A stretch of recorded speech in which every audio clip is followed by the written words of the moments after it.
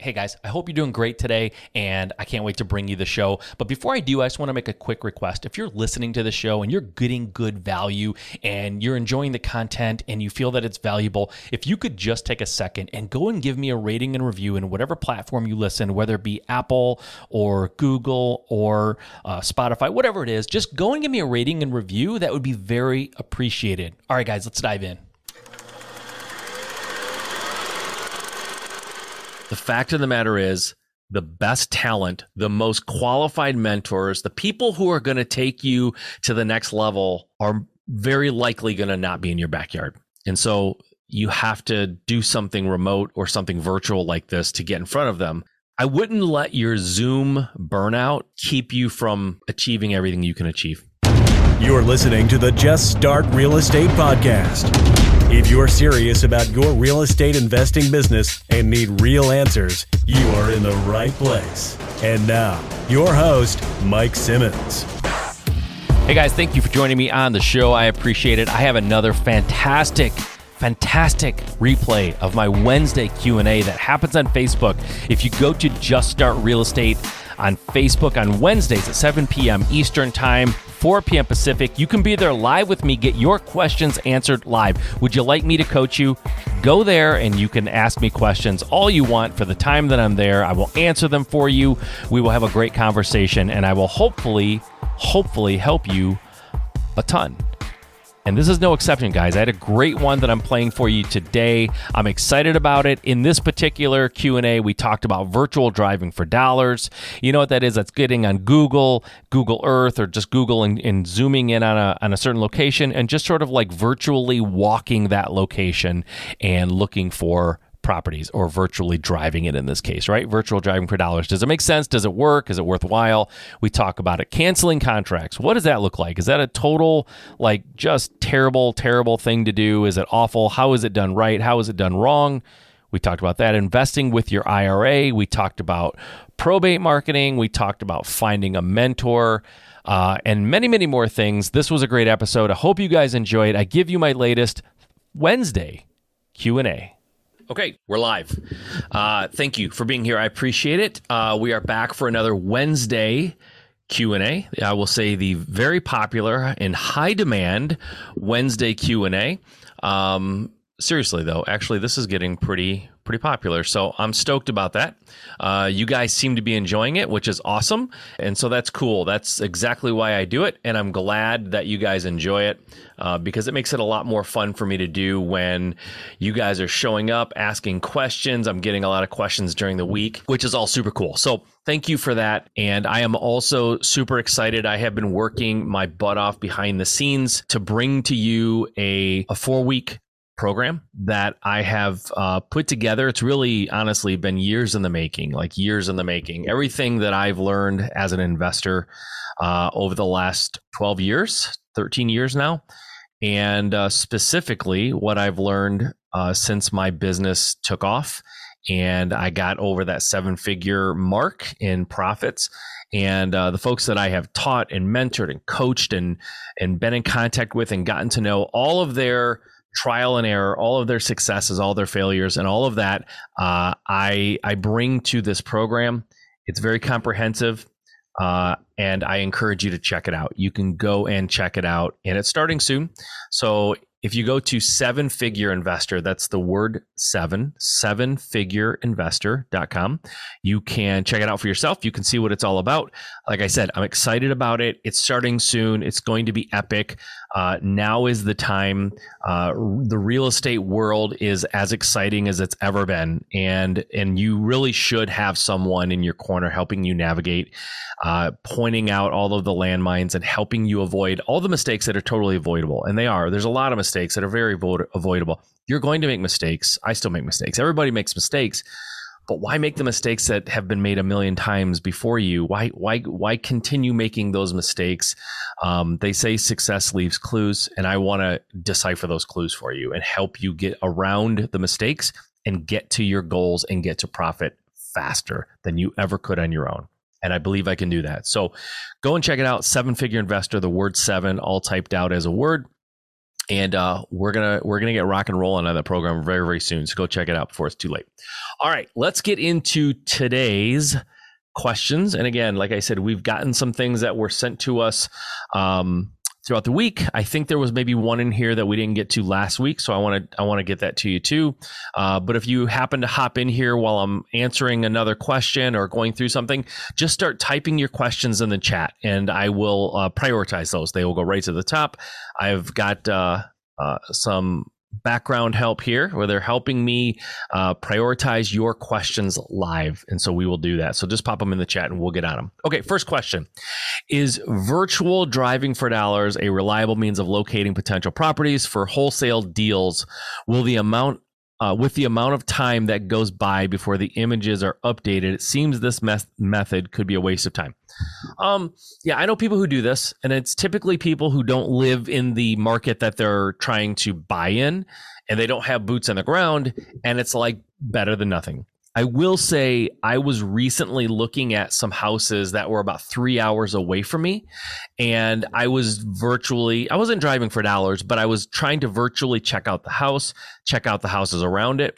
And I noticed when I looked down in the bottom right corner, it was a Google image that had a copyright or whatever they do, where it was date stamped basically 2022, which means it was only a month old, if that. It wasn't even quite a month old when I was looking at it.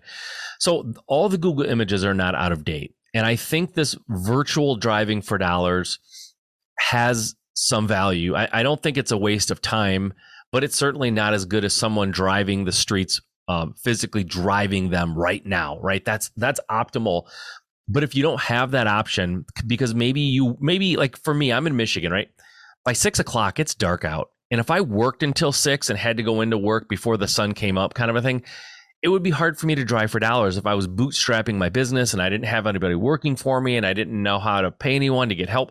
Like I might have to virtual drive for dollars even in my own market because I just don't have daylight at my disposal. Now, you can go on the weekends, obviously. But again, if you're away from the market that you're trying to invest in and you don't have any money to pay anybody and you don't know anybody there, you might have to do virtual driving for dollars. And I think it's worthwhile. I don't think it's the highest and best use of your time necessarily, but I don't think it's a complete waste of time, right? So it's somewhere in the middle. It's not a total waste of time.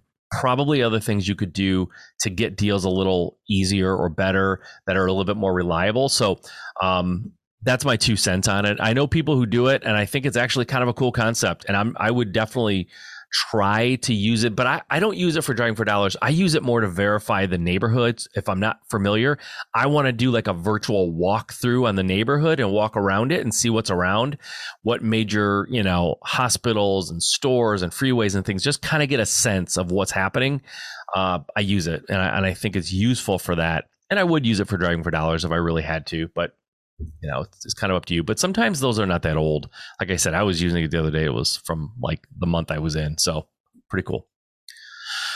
Okay, next question. I am just learning about wholesaling. How does this private financing work? Let's say I find a nice property for $50,000 and the value is $65,000. Will a private lender see the value and thus lend $50,000 for the buy? What are the usual terms for this sort of thing? Also, if the wholesaler acquires private money and cannot reassign a contract within a certain amount of time, what happens? The wholesaler is screwed, ? In other words, what do wholesalers do in this situation? Okay, there's a whole lot going on with this question, and some of the question is there's a misconception, I think. And so I'm going to try to navigate through. The original part of the first part of the question says, they're just learning about wholesaling. They're asking about private financing for a $50,000 property that's worth $65,000. I don't think when you're telling me this that you're saying that the ARV after repair value is $65,000. I think what you're saying is maybe the house in the as-is condition is $65,000. You're getting it for $50,000. And just for the sake of argument, real quick, I'm just going to say the house is going to be worth like $100,000 if it was renovated, just so we can have a kind of follow a logical path here. Because anybody who's going to finance this, They are interested in what the house is worth right now, but they're very interested in what the ARV is, because if you buy a house for 50, and let's just say it is worth 65 as it sits, but it's only worth 75, all in the best condition it could be in, nobody's going to probably lend on that. That's not a good property for a financing company. They're going to say there's not enough. You didn't buy it low enough for us to feel comfortable. But the financing side is sort of weird in this context, because as a wholesaler doing purely assignments, which is what you reference here, assigning properties, you don't need to finance it. That's half of the beauty of being a wholesaler, is that you don't have to finance these properties. So you get them under contract, you find a buyer who wants to buy it for a higher price, and you assign your interest in that purchase agreement. You assign it to the buyer, and they have to get financing for the property, not you. So wholesalers, there's some exceptions to this, and we could go down a whole rabbit hole here about wholesalers and whether or not they need money to buy houses or things. But in the purest sense, you're learning about wholesaling. Okay, so a wholesaler does not finance the property. So your first part of your question is sort of moot, doesn't matter, because you don't need financing. You're going to find a buyer and you're going to assign it. Okay, so that's one thing. The second part of your question is, it sounds to me like you're concerned you get this thing under contract and you can't assign it, right? Nobody wants to buy it from you for higher than what you got under contract for. In that case, you're not screwed as a wholesaler. You have the option to cancel the contract, provided you have a purchase agreement that gives you some sort of an out, right? And I'm not saying, man, the worst thing you can be is a wholesaler who's constantly canceling contracts because you don't know what you're doing. You're assigning them for too much. You can't assign them because no buyer is going to pay what you agreed to pay the seller, and then you have to cancel, right? That's like amateur hour. It's borderline unethical if you do it in knowing that you can't assign it, which I don't think you're saying that. But if you have to cancel a contract, it's a big problem for the seller, and they're mad if you left them with the impression that you were definitely going to buy it and there was no way you were not going to buy it. And they will get that impression unless you explicitly tell them otherwise. Okay. So if I just say, here's a purchase agreement, Mr. and Mrs. Seller, I agree to buy this for $50,000. You agree to sell it for $50,000. Let's sign our names on the contract. And then I leave. What should they think? They should think you're going to buy it. They should not think that there's any reason you're going to cancel that contract. But what you should do, if you sign a contract for an amount that you're not positive you can find a buyer for, typically what we do, even though we've been doing this forever, we do hundreds of deals a year, like we know what we're doing, we still very often, most of the time, will have a conversation with the seller that goes something like this. This is a very short version of a longer conversation, but it goes something like this. Mr. and Mrs. Seller, you want $65,000 for your property. We've had this conversation. I know that you're not willing to go below $65,000. I was only planning on offering you maximum $50,000 at this meeting. So here's what I would like to propose. Let's sign a contract for $65,000, which is the price that you want. You know that this is $15,000 more than I was planning on spending, that I was authorized to spend, but I really want to help you. I understand your situation. I understand your challenges, and this is where you repeat back to them what their challenges are, what their problems are. And you say, I don't know that I can actually close at $65,000, but here's what I propose to you, and here's what I want to do. If you can give me 2 weeks, just 2 weeks, I'm going to go talk to my lenders. I'm going to go talk to my partners. I'm going to sit down with my contractors, and I'm going to go over all the numbers very, very, very carefully. Now that I've seen the inside of the house, I can come back to them with really good information. And I think there's a chance we can get to the $65,000. I can't guarantee that. So if you can give me 2 weeks, I will come back to you and we'll have a very honest conversation, the two of us. I'll either say, Mr. Seller, I can buy your house for $65. Let's move forward. I've talked to all my partners, investors, and everybody. We all agree we can make this happen. Or I will say, I've talked to my partners, my investors, my contractors. It's just too high. We're not going to be able to get to 65, and we can talk about a reduction of price, or we can cancel the contract.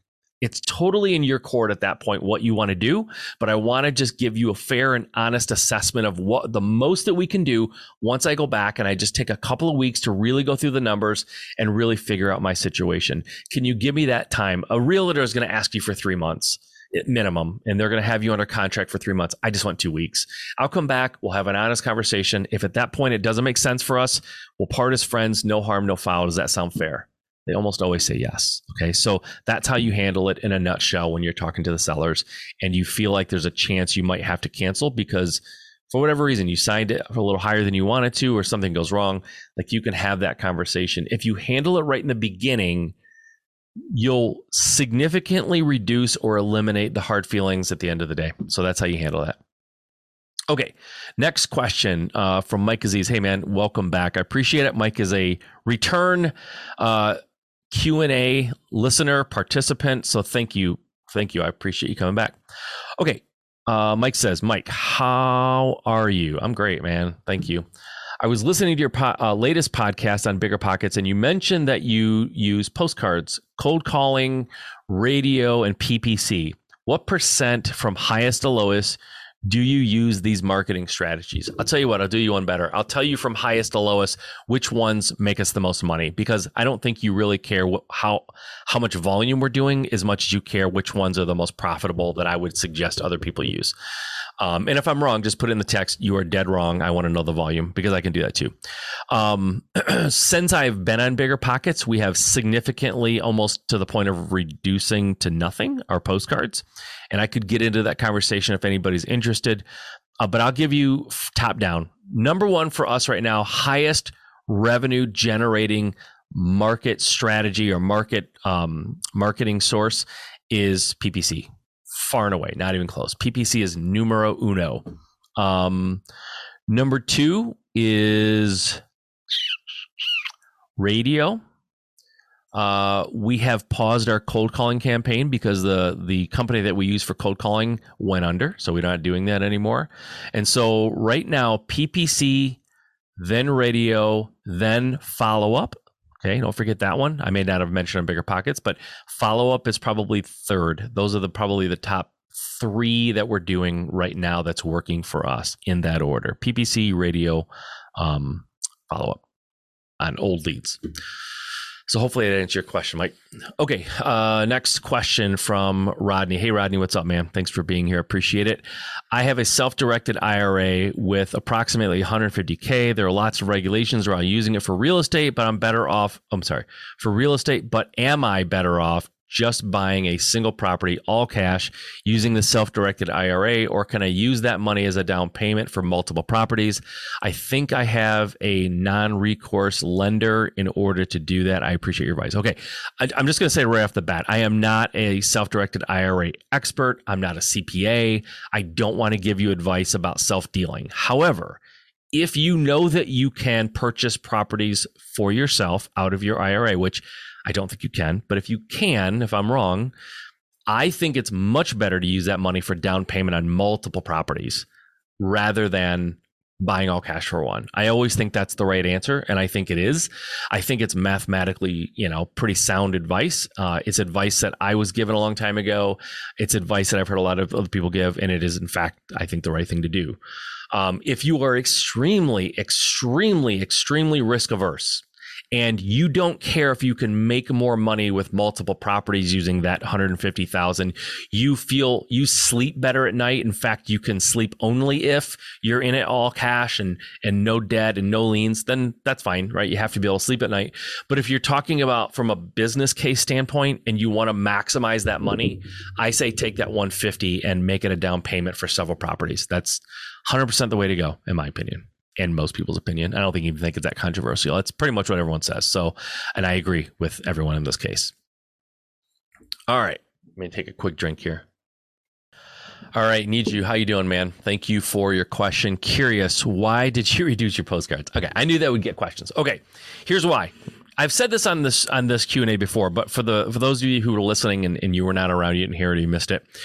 The reason I did that was postcards for my company for years we're the cash cow. That's where we made the vast majority of our money. I got very, very good at postcards. I understand the messaging. I understand the cadence. I know how to run those campaigns. But in Michigan, when COVID hit, we had a more extreme reaction here in this part of the country to COVID than some other places.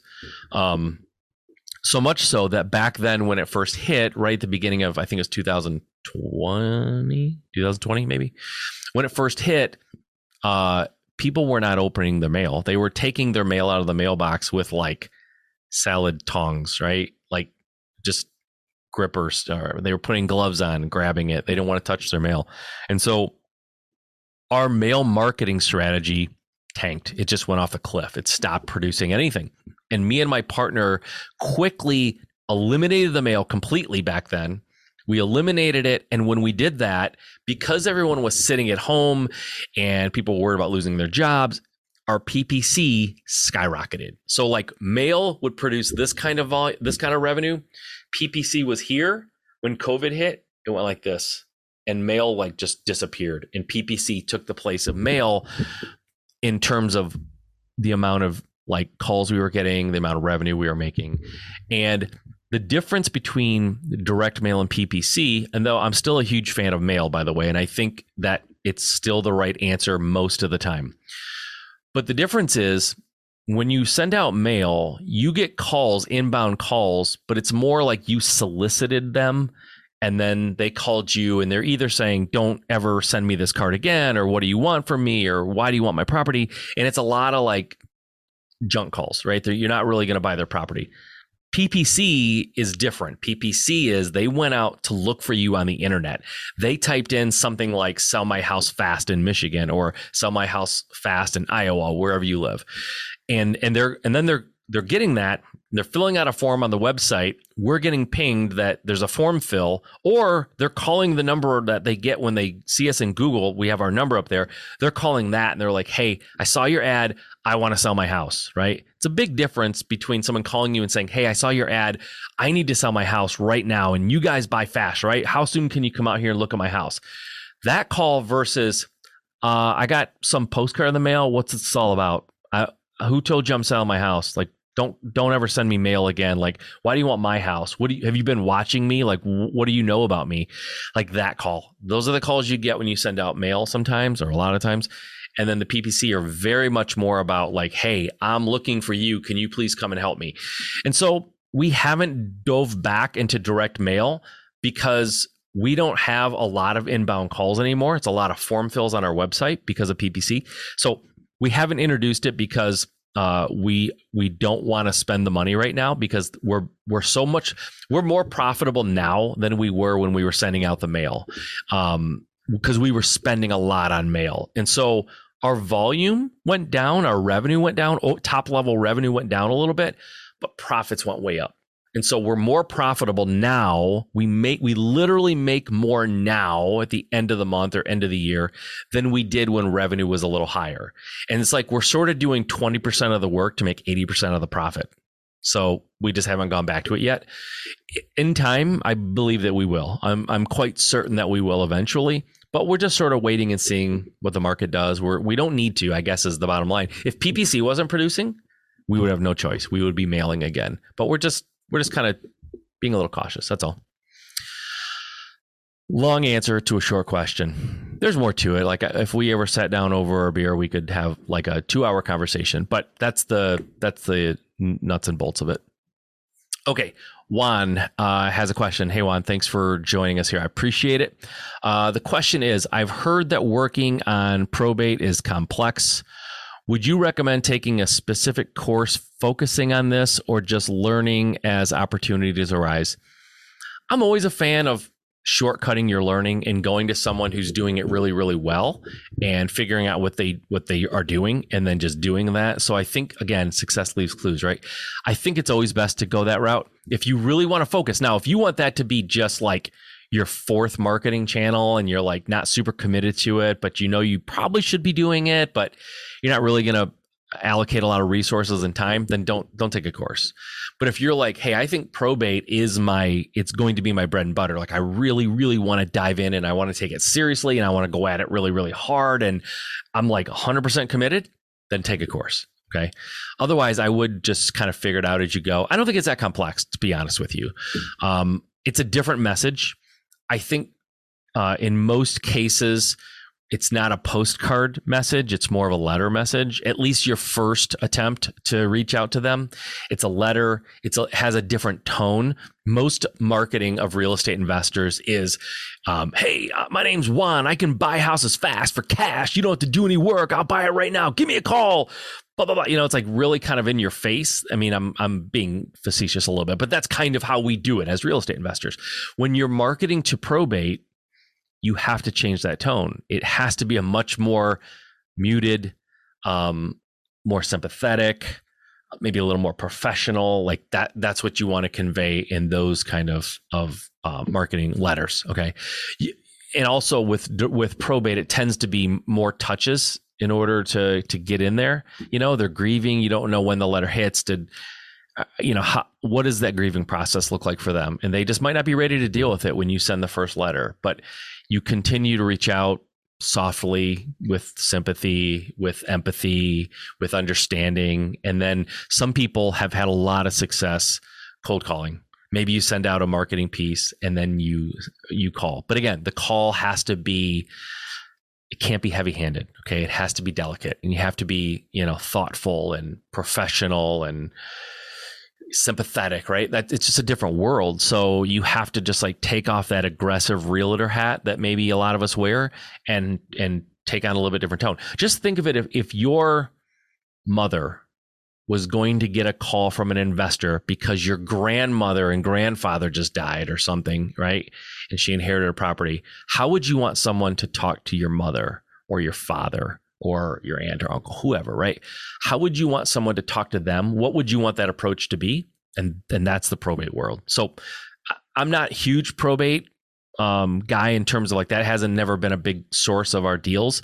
For whatever reason, we haven't went all in on that. But I know a lot of people who do it, and that's the approach, right? That's kind of the world that you're going to be in. So, okay.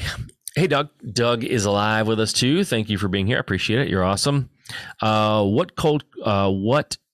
sorry. Let me start again. Was cold calling profitable? Do you plan on doing it again? It was profitable. It was our number 2 lead source for quite a while. We probably will do it again, but we were not doing radio as much then. We were doing more cold calling and less radio. And then as the cold calling company started dwindling away, we started increasing the radio. And so radio started producing a lot better for us. So we'll probably do it again. That this past time of doing cold calling was probably our 3rd or 4th attempt at cold calling. And in all previous attempts had sort of crashed and burned. We didn't do a great job. We didn't have a great company. The people we hired were not so great. And we tried it in-house. We tried sourcing it, everything. This time it just worked a little better. I think we just had a company that was doing a good job. I don't know why they went out of business, frankly. I wasn't the one managing them, but we'll probably do it again because it was profitable enough that it's worth trying again. And I just know too many people that are using cold calling and they're crushing it. So I know that cold calling is effective. So we'll probably do it again. We're just holding off because we're focusing hard on PPC. We're kind of dialing that in a little bit. We're making some adjustments. Google is always changing its algorithms and the rules that you have to play by. And so we're in there with some folks helping us dial that in and get it real tight. And we're increasing our radio and trying some new things there. And so that, I'm not a big fan of like doing 5 or 6 marketing channels because I think you end up doing a lot of them sort of poorly because you're not really invested enough in all of them. So we typically stick with 2 or 3 and we go really hard and really deep into those 2 or 3.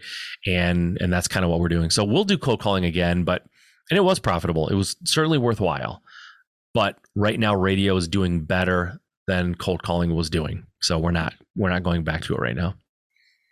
Okay. Next question. and this will be my last one unless somebody live asks a question real fast. And if they do, Angela, just put it in here above what I'm talking about next. It moves it, and I know I say don't do that, but go ahead and do it because I want to see it if they say something live. Otherwise, last question coming up right here. Okay, I feel I am at a point where I really need a mentor. This one was emailed in. I feel like I really need a mentor, but I'm sick of Zoom interactions and would like to find someone local. Do you have any thoughts on the best way of doing this? It's a great question. Unfortunately, it's like if you're running a sports team and you say, I don't want to recruit people from other parts of the country. I just want to recruit from the city that my stadium is in. Your team is going to be crappy because you just have to, the best talent isn't always the talent that's within arm's reach. And so my point is, you may not have someone locally that's great. You might, and you can go to meetups and just start talking to people and talk to a lot of people. Don't talk to one person who says, Joe is great, you should go talk to Joe. Like, that's one person's opinion. I would want to get at least a half a dozen people telling me that Joe is the best there is before I even consider having him as a mentor. But the fact of the matter is, in the world we're living in, I get it. Everyone's sort of got Zoom burnout, and I'm not picking on Zoom because I'm on Zoom right now. Like, it's allowing me to funnel this into Facebook. I'm on Zoom all the time. I get it. The fact of the matter is, the best talent, the most qualified mentors, the people who are going to take you to the next level are very likely going to not be in your backyard. And so you have to do something remote or something virtual like this to get in front of them. Like, I'm not probably in your backyard, but you're reaching out to me for questions. So in a way, I am mentoring you a little bit, right? I'm answering questions for you, and I'm not in your backyard. So I wouldn't let your Zoom burnout keep you from achieving everything you can achieve, I guess, is the bottom line. And this may be self-serving because at the beginning of this Q&A, I said I have a program called 7-Figure Investor, and you can go check it out. I'm not in everybody's backyard who's going to sign up for that, but I do think I'm the right person for the people who sign up. I am the right person for them to mentor, coach them, and take them to the next level. I'm interested in making as many 7-figure investors as I can right now. I want to do it now. And so you can jump onto that and you can let me be the guide, or you could look for someone local and you could have someone great in your market. You totally could. I just can't guarantee that there is going to be. All right, Doug, jump back in with a question. How much does radio cost? I don't know offhand. I'd have to go look. My partner is handling the radio part of it. So I don't know. And I think some of it depends on what you can negotiate, because what they quoted us or what their marketing team asked us to pay is not what we're paying. So we negotiated a price that made sense. And some of that has to do what time of the day can they put you on, and what times do you need to be on, and what kind of stations are you on? There's a lot of variables. And so I don't think my answer would be that helpful anyway, but I can find out if you really want to know. I'll find out. If you hop on next week, I can give you a better answer. But it's just like so many variables that it depends on what market you're in, how many listeners that radio station has, what time of day you're allowing them to put you on, how many slots you commit to, or how many months you commit to. You commit to more months, you can drive the price down. Are you getting a hold of them at a time of the month where they're desperate to sell the rest of their slots because they hadn't sold them all? Are you getting with them right when, it's like the time of the month where they have the option to wait out and see if they can find someone who will pay more? There's just so many things that go into it, but I can do my best to get you a reasonable answer if you want to log on and be here next week and ask me again. All right, guys, I'm going to call it. We are 32 minutes in. It's a pretty good amount. I think we got some good answers out there. We got some great participation, by the way. Thank you, everybody who participated. Juan, Doug, Mike, Naju, I appreciate it. I appreciate you guys being here. You guys make this so worthwhile. It's so much more enjoyable to me to answer live questions, but please keep sending your questions through Instagram, through Facebook, through email. You can email me anytime you want for questions. Just email me at mike@juststartrealestate.com. And let's make the subject line Q&A. right? And then you can ask your question, and that'll help us find it so we can get it in here and get it answered. And we do a replay of these on Thursdays on my podcast, Just Start Real Estate. If you missed this, you can go check it out there. All right, guys, that's it for tonight. I appreciate you very much, and we will see you next week, same time. All right, I hope you enjoyed that. Remember, I do these Q&As live on Facebook on Wednesdays at 7 p.m. Eastern, 4 p.m. Pacific. I hope you enjoyed this. Tune in next week for another installment of live Q&As answering your questions. Okay, until next time.